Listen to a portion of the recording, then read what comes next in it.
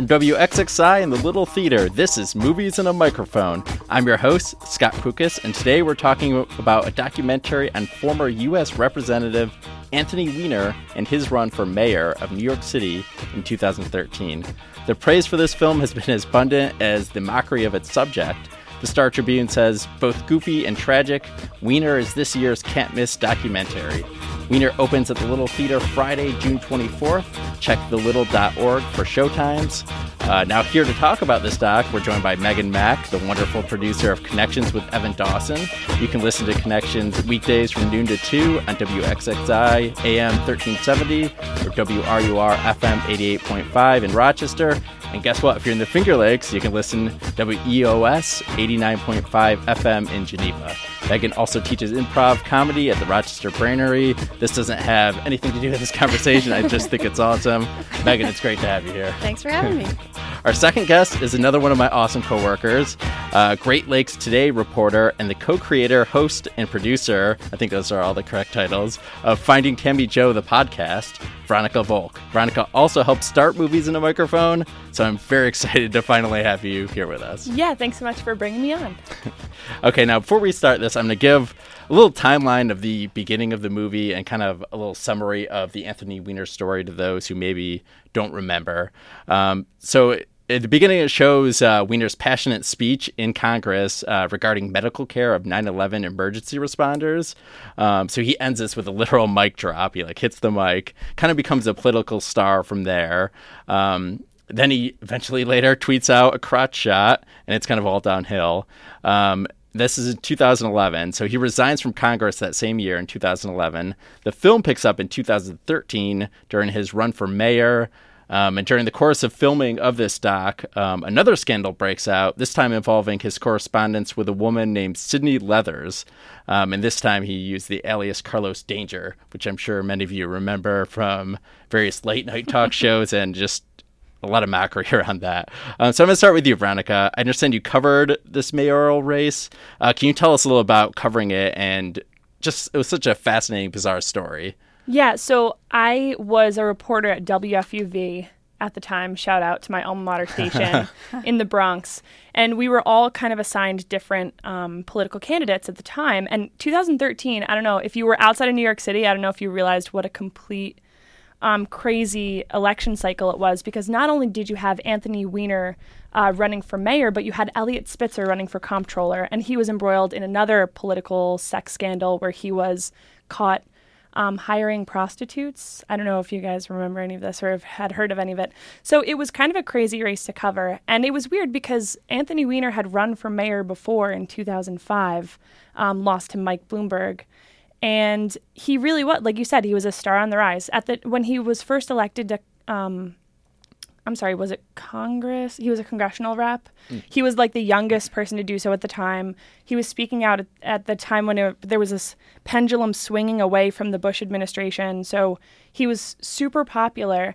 And I think the film really captures this, which is after he had announced his candidacy for mayor, people were sick of hearing about his sex scandal. They were sick of it. People of New York were like, we're over it. We are so used to this as New Yorkers and Americans of these political sex scandals. We just want to hear about the issues. And that's really how his campaign started. And shout out to my old colleague, Chris Venezia, who covered this campaign from the beginning. But he listens. He's a regular listener. Oh, absolutely. Hey, Chris, how's it going over there at ABC News Radio? Yeah, I don't know. I think the story, the documentary, unfolds in a really interesting way and kind of explores this downward spiral. Okay. Megan, so you obviously did not cover this. I did not. What were your thoughts? I mean, did you have a good grasp of it? Like, I had to kind of refresh my memory on these events. You know, I don't know if you had to do that before watching it, this to kind of refresh your memory on it? I remembered them vaguely, but I think the timeline of the film was really helpful, and it took you on this sort of emotional journey too. Maybe it didn't intend to, but I think in the beginning, and you two should weigh in, I felt like I was sympathizing with him a little. People, like you said, Veronica, they were ready to move on from the sex scandal. And he was at parades and he was in debates, and his opponents would bring up the scandal and people in the crowd would boo. They were like, we're done. We want to focus on the issues. So in the beginning, I'm like, yeah, Anthony Weiner, star on the rise. Let's get this out of the way. But then he slowly drags himself back down into this terrible situation, for lack of a better phrase. And I don't know, it took me on this journey with him, and at times I didn't know what to think. I love to hate him at times. He's a love to hate type of character. Well, it's weird. It is like really whimsical at the beginning. Like he's biking around. It's happy. You know, people seem to be for him. It shows him on the subway. He's gaining traction.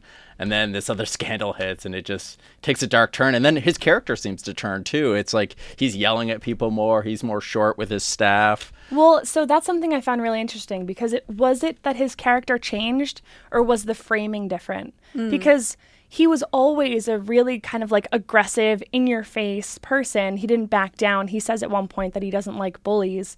But at some point, it switches from a man who is not going to be bullied to a man who seems to be becoming more unhinged through the process of his political unraveling. Mm-hmm. And also the narrative changed. I mean, in the beginning, he was accused of this moral bankruptcy. And then when the second scandal broke, it was more about, why are you continuing to lie to New York voters? And can we trust you if you're lying if you continue to lie about this particular scandal? Mm. And I do feel kind of the narrative was manipulated a little as well. But it did change. And it was, speaking of the filmmakers, what I thought was kind of strange too was just the access that they were allowed to Anthony Weiner. And this is one of the first things that we started talking about before we did this podcast. But Megan, were you surprised that there was this much attention or this much access given to these filmmakers? Yes and no. I think I was surprised about the access that was given in his home. And putting Huma in that spotlight. And, you know, that's up to him. Is it fair to his family to do something like that? But he seems to really enjoy being the center of attention. So in that respect, no, I wasn't surprised. Mm-hmm. But if I were his wife, I don't know how I would have felt having cameras around all the time. Yeah, were you surprised, Veronica, by all this access given? I don't know. I kind of same answer as Mac, but I didn't know this until I did some digging around. But Josh Kriegman, one of the directors, was actually a staffer for Weiner at one point. So it's not hard to see maybe how that would have happened, especially if he pitches this documentary at the beginning of the campaign, this sort of redemption story that I think Weiner wanted so desperately to have. And then at some point, you know, he never really just told the cameras he never told them to turn the cameras off. Mm-hmm. He just let it continue to play out. And I do think that there was some speculation on his part that he could pull this off, that there would be a turnaround. You know, there are so many scenes where he's talking to his staffers and I don't want to say optimistic because that seems like putting too much of a positive spin on it, but he's constantly looking for a way to spin the narrative or to get back in front of the public eye or to, you know, make his message known and continue to try to talk about the issues as he was putting it. Well, he seemed very confident that he was going to win, especially before, you know, news of this second scandal had hit. But like we were saying, though, even afterward, he just seemed... I think he had it in his mind, maybe, and you can't tell. Maybe this is just the way the filmmakers wanted it, but he really seemed to think that he was going to be the next mayor of New York. And even when they told him it's like, no, it's over. You're not going to do it. He's still, I don't know if it could have just been denial, but he still was dead set on, you know, I'm gonna win this. Mm-hmm. Well, even how mayoral elections work. I mean, even if he hadn't won the primary outright, do they have runoff elections here in Rochester? Okay, just give me... I'm going to edit in the answer later. So. Okay, so I don't know if they do, but in New York, basically what happens is in the primary election, if the top, not polling, but the top candidate that gets the most votes doesn't get more than 40% of the vote, they have what's called a runoff, where they take the first two candidates and then they just put them on a ballot together. They're like, okay, it's just down to these two, and like a month later, on October 1st, they'll vote for the runoff candidate. So I think...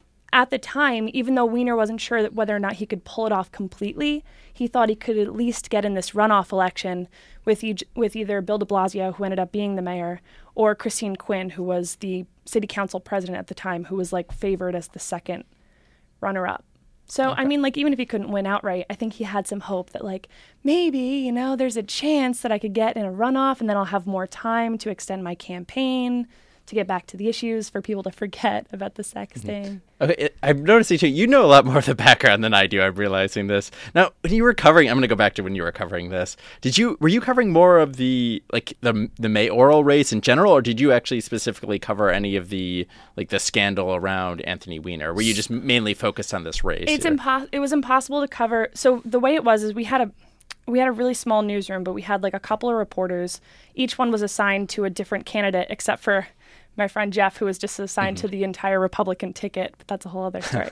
But so I covered Bill Thompson, who had almost won the last mayoral election, and then someone else had Weiner, and then someone else had Bill de Blasio, and so on and so forth. But it was impossible to cover Weiner without covering the scandal, because that's all reporters wanted to talk about. I mean, there's that scene in the movie where I forget what he's trying to talk about, some issue in the election, and he's asking for on-topic questions. And I think like many reporters have been in that situation where everyone's looking around and no one is there to cover the actual event. They're all there to get a comment about a different story that they're working on.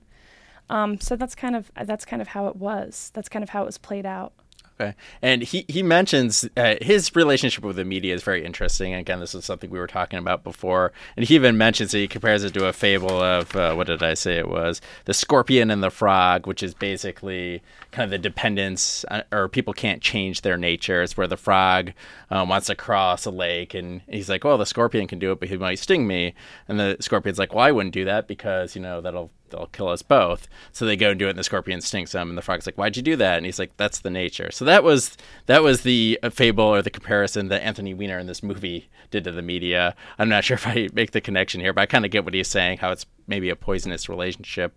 So Megan, what are your thoughts on kind of how the media, I know you don't remember everything, but how the media handled this, or their relationship with Anthony Weiner? I think there are two ways to think about that. There's the way that the film characterized how the media handled it, and then the way the media really did handle it. Maybe they're not that different, but I feel like the film is making a comment on, look at the state of journalism, look at how all of these reporters made the story about the scandal versus the issues. It just seemed like the film was skewed in that direction, or was spinning itself in that direction. But if you look at a lot of the late night shows like the Lawrence O'Donnell show, which they cover in the film, Lawrence O'Donnell flat out asks Anthony Weiner, what's wrong with you? How are you, what was the phrase? Have you spent your time in your life well? What kind of a question is that from a journalist? What kind of a reporter asks that? It's nonsense. So in that respect, I feel bad for him a little bit. I thought he handled himself well in that interview. He handled himself well in the interview, but then at home when he was watching it on his laptop, he laughed and thought it was hysterical that he was fighting with Lawrence O'Donnell on the air. So I don't know. There's a lot of it all around. But if you look at how the media has impacted politics, look at someone like Gary Hart. So Gary Hart, another rising political star, they found photos of him with a woman, and there goes his political career. So should we be focusing so much on the personal lives of politicians? That's a question I think the film raises. Didn't they do a Radiolab episode about that one? I think they did, and we did it on Connections, too. You can find it on our webpage.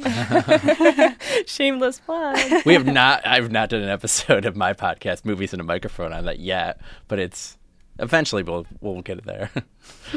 So I did want to go into, I had a follow-up question to that, and then I completely forgot there. But one of the interesting characters I thought here was Anthony Weiner's wife, Huma, who's also an aide to Hillary Clinton. And I was trying to get a read on her, but I don't think she doesn't say much in the movie. They don't ask her much. The camera focuses on her a lot, especially right after, I think it may have been the first scandal back in 2011 when she was like giving a speech to kind of support his run for mayor. She kind of gives a little introduction, and then when he's speaking, it really like closes in on her. She kind of looks like maybe she has tears in her eyes or something.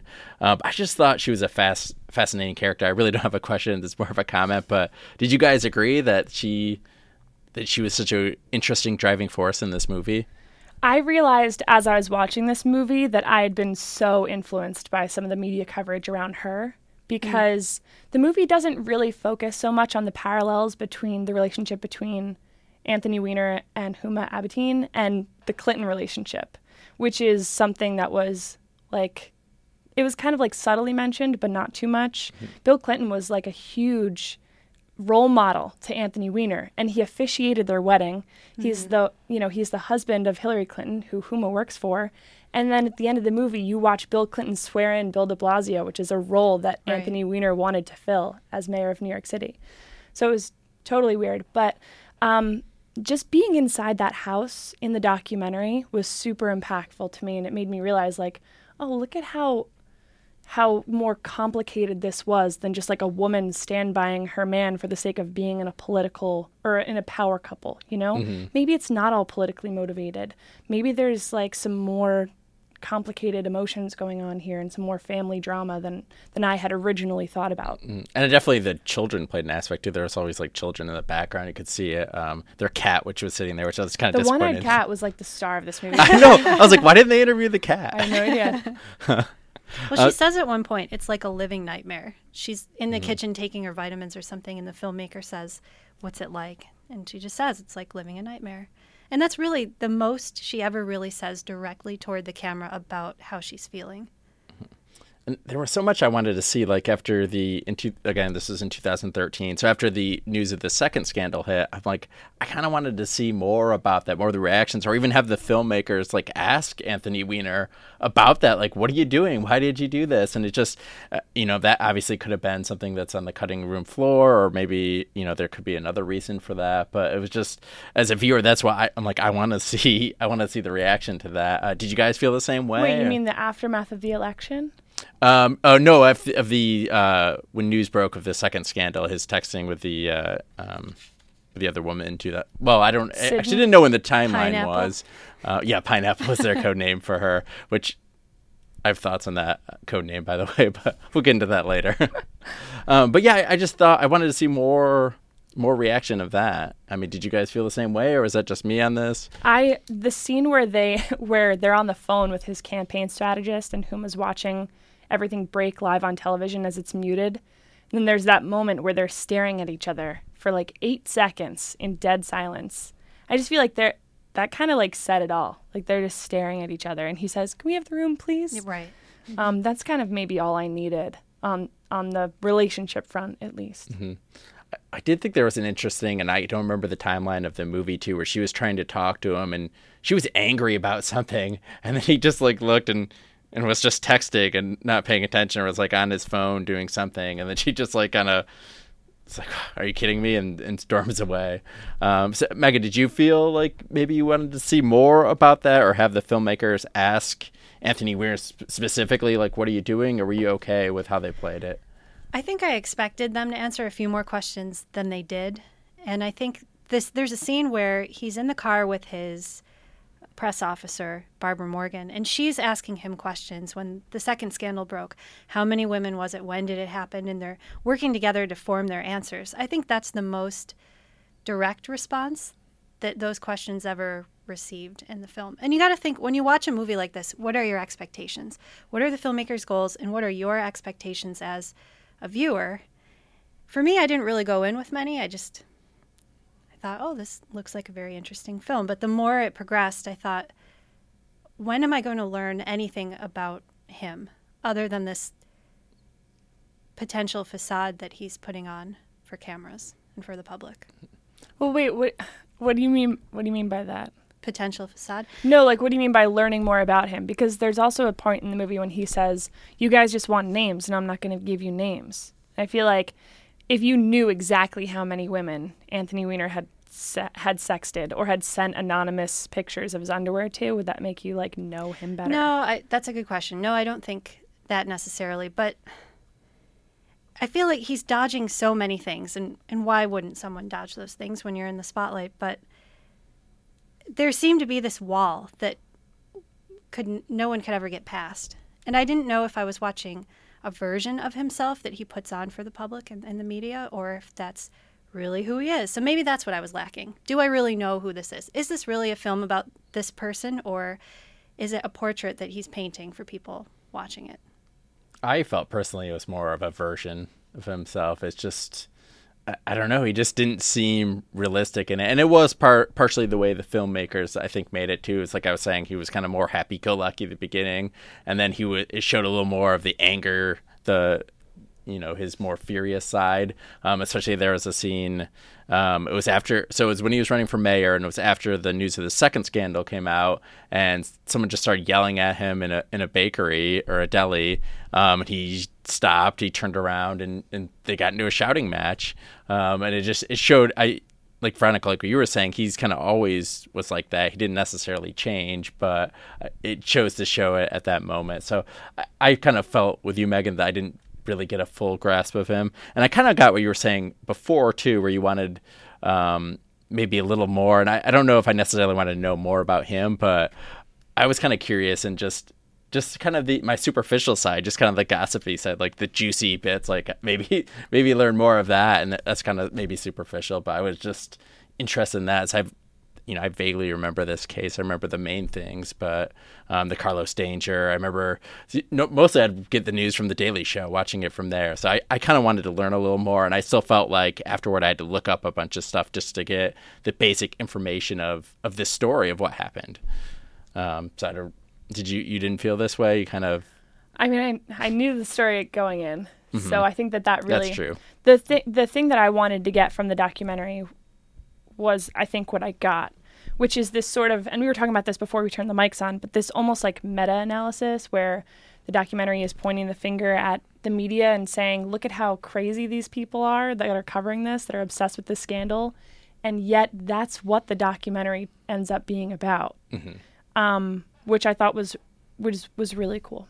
Okay. And so again, this documentary opens Friday, June 24th, the Little Theater. You can find showtimes at thelittle.org. There's trailers there. You can check out information on all our other movies. It's great. I do have a few more questions. I just wanted to get that pitch in. So I had a few questions. I kind of thought there was I thought there was one of the most interesting scenes involving a McDonald's in any movie with this chase scene. Yeah. It was in the scene, a little spoilery, but I don't think too much. So it was with Pineapple, which was Sydney Leathers. She was waiting for Anthony Weiner outside the headquarters, so they wanted to get back, and they snuck through a McDonald's. And the reason I'm bringing this up, I thought it was a very interesting inside look at the campaign of how they handle stuff like that. And I think that's one thing that I kind of wanted more of. And Megan, you're nodding. So did you like that inside look at it, or did you want more of, like, how are they handling this crisis, like this unbelievable story that's happening to them? I don't know if I necessarily wanted more, but there were two. Well, I suppose it was all the same incident with Pineapple, but there was a scene in which he must have been some kind of political aide. He came up to Anthony Weiner at a playground or in a park, and he said, I've got the TikTok for a plan for Pineapple. Like, he kept saying TikTok. He said TikTok He was a so lot. excited about saying TikTok. Yeah, what is TikTok, man? I don't know. Like, And they never explain it. no. It seems shady. It's like, we really got to go back to headquarters for the TikTok. Right. So it was interesting to see that interaction. Wonder if that's really how people interact in those types of situations, if they really have code words just like this. And then that aide said, it's my job to make sure, meaning Pineapple, she expletive fails at life today. I mean, he was just all out there, and it seemed very dramatic. I don't know. It seemed like it was a fictionalized version of what may have happened, but apparently it wasn't. So I kind of get that sense too. And I was thinking, like, if I'm in that situation, I know the cameras are watching me, and so it was during the pineapple scene. He kept calling her Pineapple, and that's obviously her code name. And then he swears and looks at the camera. He's like, why are you upset? And he's like, oh, I shouldn't have said that. We call her Pineapple. But, I was thinking, I'm like, is that something that he forgot that those cameras are there? Maybe in the moment he could have, but I just didn't quite buy it. It seemed like a really convenient climax for the movie too. That's a good point. I did like the McDonald's. I don't think it was sort of staged or anything like that, but I just do think it was like super, super intense and super dramatic, and like code word Pineapple, go, go, go! Everybody move through the McDonald's. And they also really I really feel like the documentarians set Sydney Leathers up to be the real villain of this story, which I thought was an interesting choice. Like, they have that one scene with her where she's talking about how don't meet your heroes because they're flawed humans. And here is a woman who is, in the process of profiting off of a sexual relationship that she had with a married political figure. And it just seemed like a really weird thing to include. Like, she's not the arch in Weiner. Wiener's the arch in Wiener. Yeah. So it seemed like an interesting, I don't know, narrative choice to me. Yeah, and I mean, I get how she's kind of like the combative, the person against Wiener in that situation. But yeah, I kind of felt the same way too. And I'm like, this is just kind of weird how they're doing it. And she got a little film time where she got to say, but mostly it was just her. It was mostly just in that one scene, and it was just her getting angry. She's like, "Are you kidding me? He's not gonna confront me." And I don't know how she even chose to wait out there. It showed that her and a Howard Stern show. I don't know I don't know the timeline if he's like, we should go do it, and then they just went and did it from right there, if they planned it later. But yeah, or like how many hours she was standing outside of his campaign headquarters, or where he was planning to be. Yeah, I mean, it was nighttime during that scene. You got to think it was that was election day, right? Am I misremembering that? Yeah. So there was a lot of questions, but overall, what was your sense of this movie? I mean, I thought it was very interesting. Like I said, I didn't remember a lot of it, but it's, we show a lot of documentaries at the Little, and I thought this one, it was one of the most interesting. It definitely was one of the most captivating. Like, it held my attention. It was just, because it's such a goofy, weird, like absurd story, but it's real, and it's interesting to pull back the curtain, even though I was saying I would have liked a bigger look, but it's interesting to pull back the curtain and take a look at it. So just kind of overall thoughts on this. I know it's hard to sum up, but. No, for me, I mean, part of what makes this story so weird is Anthony Weiner's name, right? I mean, like, that's the elephant in the room. His last name is Weiner. And they open up with this McLuhan quote that I totally love, which is, "The name of a man is a humbling blow from which he never recovers." And the whole film, he keeps saying how he has become a punchline and how he did the thing, and it's just, and of course the name of the film is Wiener, and it's like he fulfilled this prophecy that he was born with. Not to get too weird about it, but it's almost like this was his destiny in a weird way. And, Destiny of the Wiener. I would have liked that name more. It's too weird. But yeah, it's just like this weird. It came full circle, and it almost had to end that way. You know what I mean? Mm-hmm. Yeah, and they got to remember the Jon Stewart bit in there too. I think it's like, and he picked Carlos Danger as a name. He's like, because Anthony Weiner isn't weird enough, right? So, Becky, what were your overall thoughts here? I agree. I found it very captivating. I watched it twice. I watched it once because we hope to do a show on it for Connections, and I watched it again for this podcast. And I was telling Veronica before we turned the mics on that I liked it as much the second time as I liked it the first time. And although, as you said, I think they could have pulled back the curtain a little more, it was just an interesting view into someone's life. And it made me wonder what could have been if these scandals had never happened. What great things could he have accomplished, or who may he have been? And what will happen next? I mean, is he condemned to carry this around like his name for the rest of his life? It'll be interesting to see.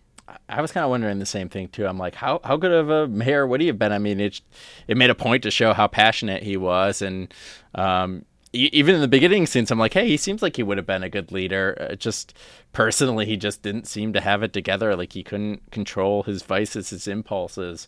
He just, and again, I'm just kind of summarizing this from a hour and a half movie I saw and basically hearing stuff, so I don't know the full thing. But to me, it just seemed like, yeah, he just couldn't control himself, and he got himself into this mess, and there it was. He fulfilled the destiny of the Wiener. Well, also, like, one more thing that I do want to mention that I wanted to say is that one of the themes that I love about this documentary is, like, technology. Everything from the cinematography and the way it shows, like, these scrolling videos and the text messages happening in real time and all that stuff. I thought that was such a really cool video style to incorporate. And Anthony Weiner, before this scandal, was seen as a really tech-savvy politician who was well-connected to his voter base and well-connected to his constituency because he was so accessible. It turns out that ended up being what bit him his downfall. in the behind. But and also, I mean, you could make the argument that one of the reasons that Weiner was, targeted for this particular scandal is because he is bad at Twitter. He tweeted a picture of himself instead of sending it through like a direct message or, texting it or something like that. So it turned out to be his downfall, the technology aspect of it. And it seems like that's almost commonplace now. Now you see that a lot where it's like people just don't know how to use Twitter or any of these social media things, and they do it. They'll tweet out something that they meant to use as a direct message and just downhill from there. Right. And he even makes the argument, like, this is what brought me closer to people, but it's also was ultimately my undoing. So did it turn out to, was technology good or bad in the end? So related to that, do you think this film is good or bad in the end for his reputation? Do you think people sympathize with him because of what you see in the film, or are they even more angry with him? I posed that question to Scott. That is a good question. That's a good question. I mean, I don't know. See, part of it, I got the sense that, and again, this is just me summarizing. I obviously don't know this, but I kind of got the sense that he was really... He was all about himself. Like, he did like the attention, and what one thing this movie does do, it's going to bring attention back to 2013, back to this race, back to Anthony Weiner.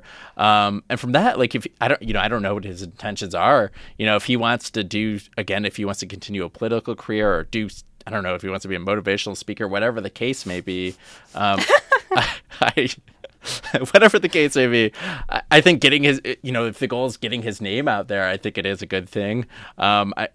Certainly in some aspects, it's not going to be a good thing because it does not paint him in a favorable light for the most part. But I think if he wants to take another step in his career, then there's certainly, his name's out there again. He's the focus. He's the headline, at least for the run of this movie. And it's a good movie, and it's been getting good reviews. So it's going to have lasting power. Who knows, it could even be up for awards, and so in that aspect it'll be good. I don't know if that was a good answer to your question or not, but no, it was. It's a tricky question. Do you have thoughts on your own question, or I'm flipping the tables here?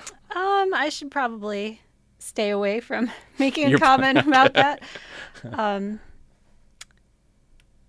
I would encourage people to watch the movie and make their own judgments, because there's certainly a lot of factors at stake. I like that answer. And again, if you're wondering, where can I watch this movie? Well, that's a good transition. So you can watch it at the Little Theater.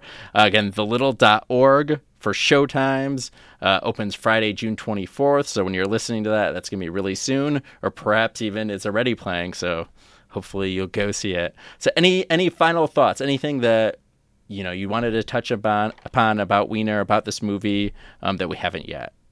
Yeah, Scott, what was your favorite New York Post headline? My favorite New York Post headline? Oh, man, it showed them all. I should have written them down. I'm going to have to get back to you on that one. Do you have a favorite? No, I don't. But I love that was one of the questions a reporter asked him. What's your favorite headline that we printed? And he said, I don't read the Post. He handled, when he was getting these questions, I thought he handled himself well. He was very composed. I mean, probably some of that was through practice, and it kind of showed all the headlines too, like in a quick clip, which I thought was kind of funny. But he seemed to handle himself well with that, and again, that kind of shows the inside look. Like, it showed him practicing his apology speech, which I thought was interesting, watching him just practice this speech. And we all know that those are obviously someone prepares for that and reads it through multiple times, but it's fascinating to see. So before we go, I'll give you guys a chance. You both do a lot of stuff in Rochester, have a lot of different projects. I'll give you a chance to shout out your Twitter or any websites that you want to. Veronica or Megan, you can go first. Sure. Okay. I'm on Twitter at mmacmedia, and I encourage you to listen to Connections on Monday, June 27th, where we'll be talking about the Weiner documentary with some political science professors, hopefully the filmmakers, and of course our listeners, if you want to call in and join the conversation. So that's Monday, June 27th at noon. All right. And you can find me at Veronica WXXI on Twitter. I'm working a lot on like Great Lakes stuff now, and that collaborative you can follow at Great Lakes Today. Also, like Scott said in the beginning, I work on a podcast that we just wrapped up called Finding Tammy Jo, which you can find at findingtammyjo.com, and other stuff at wxxinews.org. Mm-hmm. And both Connections and Finding Tammy Jo, your reporting, they're both great. So it's really great to have you two on here. So thanks again to my guests. We have Megan Mack, producer of Connections, Veronica Volk, Great Lakes Today reporter, Finding Tammy Jo, the podcast. Again, you could rewind and listen to where to find all that good stuff if you want. You can find showtimes for Weiner again and all the movies we're playing at The Little at thelittle.org. You could swing by our box office, see what's going on. Follow us on social media, and any social media you can think of, we're there. And remember, it's always a good time to take a little break.